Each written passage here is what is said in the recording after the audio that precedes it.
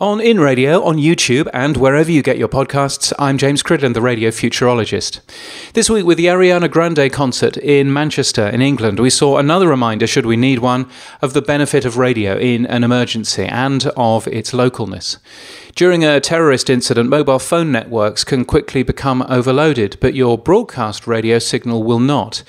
And worse, in the immediate aftermath of an incident, false facts go around like wildfire. In this case, there was one story that circulated pretty quickly about a gunman at a local hospital, which proved fake, but it was still published by some news organisations who frankly should have known better, the Daily Express. Measured, truthful, non-sensationalised and accurate coverage is what your audience is looking for. And your responsibility to your listeners is to give them that. And even at 10:30 on a Monday night. Now, I'm not a radio programmer. I am a listener, though, and I do understand some of the technology here. So here are some things that you might want to consider. First, if you run more than one radio station in the area, you need to work out now how to simulcast your output across all of them. Do you know, it's really no good carrying coverage on your flagship FM station but leaving your AM oldies station running in automation. What does that say about your oldies audience? So leave details somewhere in your emergency plan, and the same goes for your HD or your DAB subchannels, many of whom might not even come direct from your studio facility. This kind of stuff is non-trivial, but it's really important to get right. Produce some simple production in advance. This is a special report from the studios of Hits 106.3 and Gold 1530.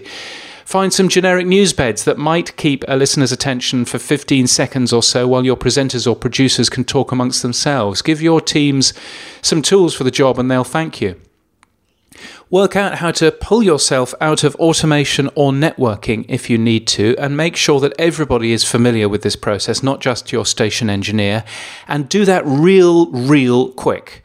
Because one of the most important things that you have to do in an emergency is to communicate to your audience that you're aware that things are happening and that you're on the case.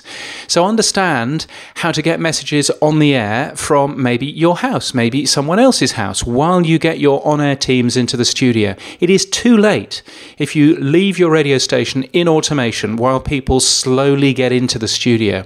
So what can you actually get on the air right now in automation mode? Here are the facts as we know them. We're learning more. Our full coverage starts soon. Stay with us. And understand how to broadcast everything from a remote location if you can't actually get into the studio. Radio stations frequently occupy highly visible locations, so it really isn't guaranteed that you'll be able to get into your studio at all. And of course, get busy on social media. Yes, it'll help you gather the news if you remember to verify everything, Daily Express, but also help you communicate to your audience. And remember, many will find your radio station for the first time as a result. So help them with frequent reminders of how to tune in. Something that radio always forgets is just the really simple stuff of how to tune in to our radio station. So remind people of that over and over again. Radio's place during an emergency is one of our strengths, and unlike television, we can be quick and nimble with our coverage. Mobile phones mean there's literally no limits to the amount of correspondence we can get on the ground, but only if we prepare the tech first as well as the people.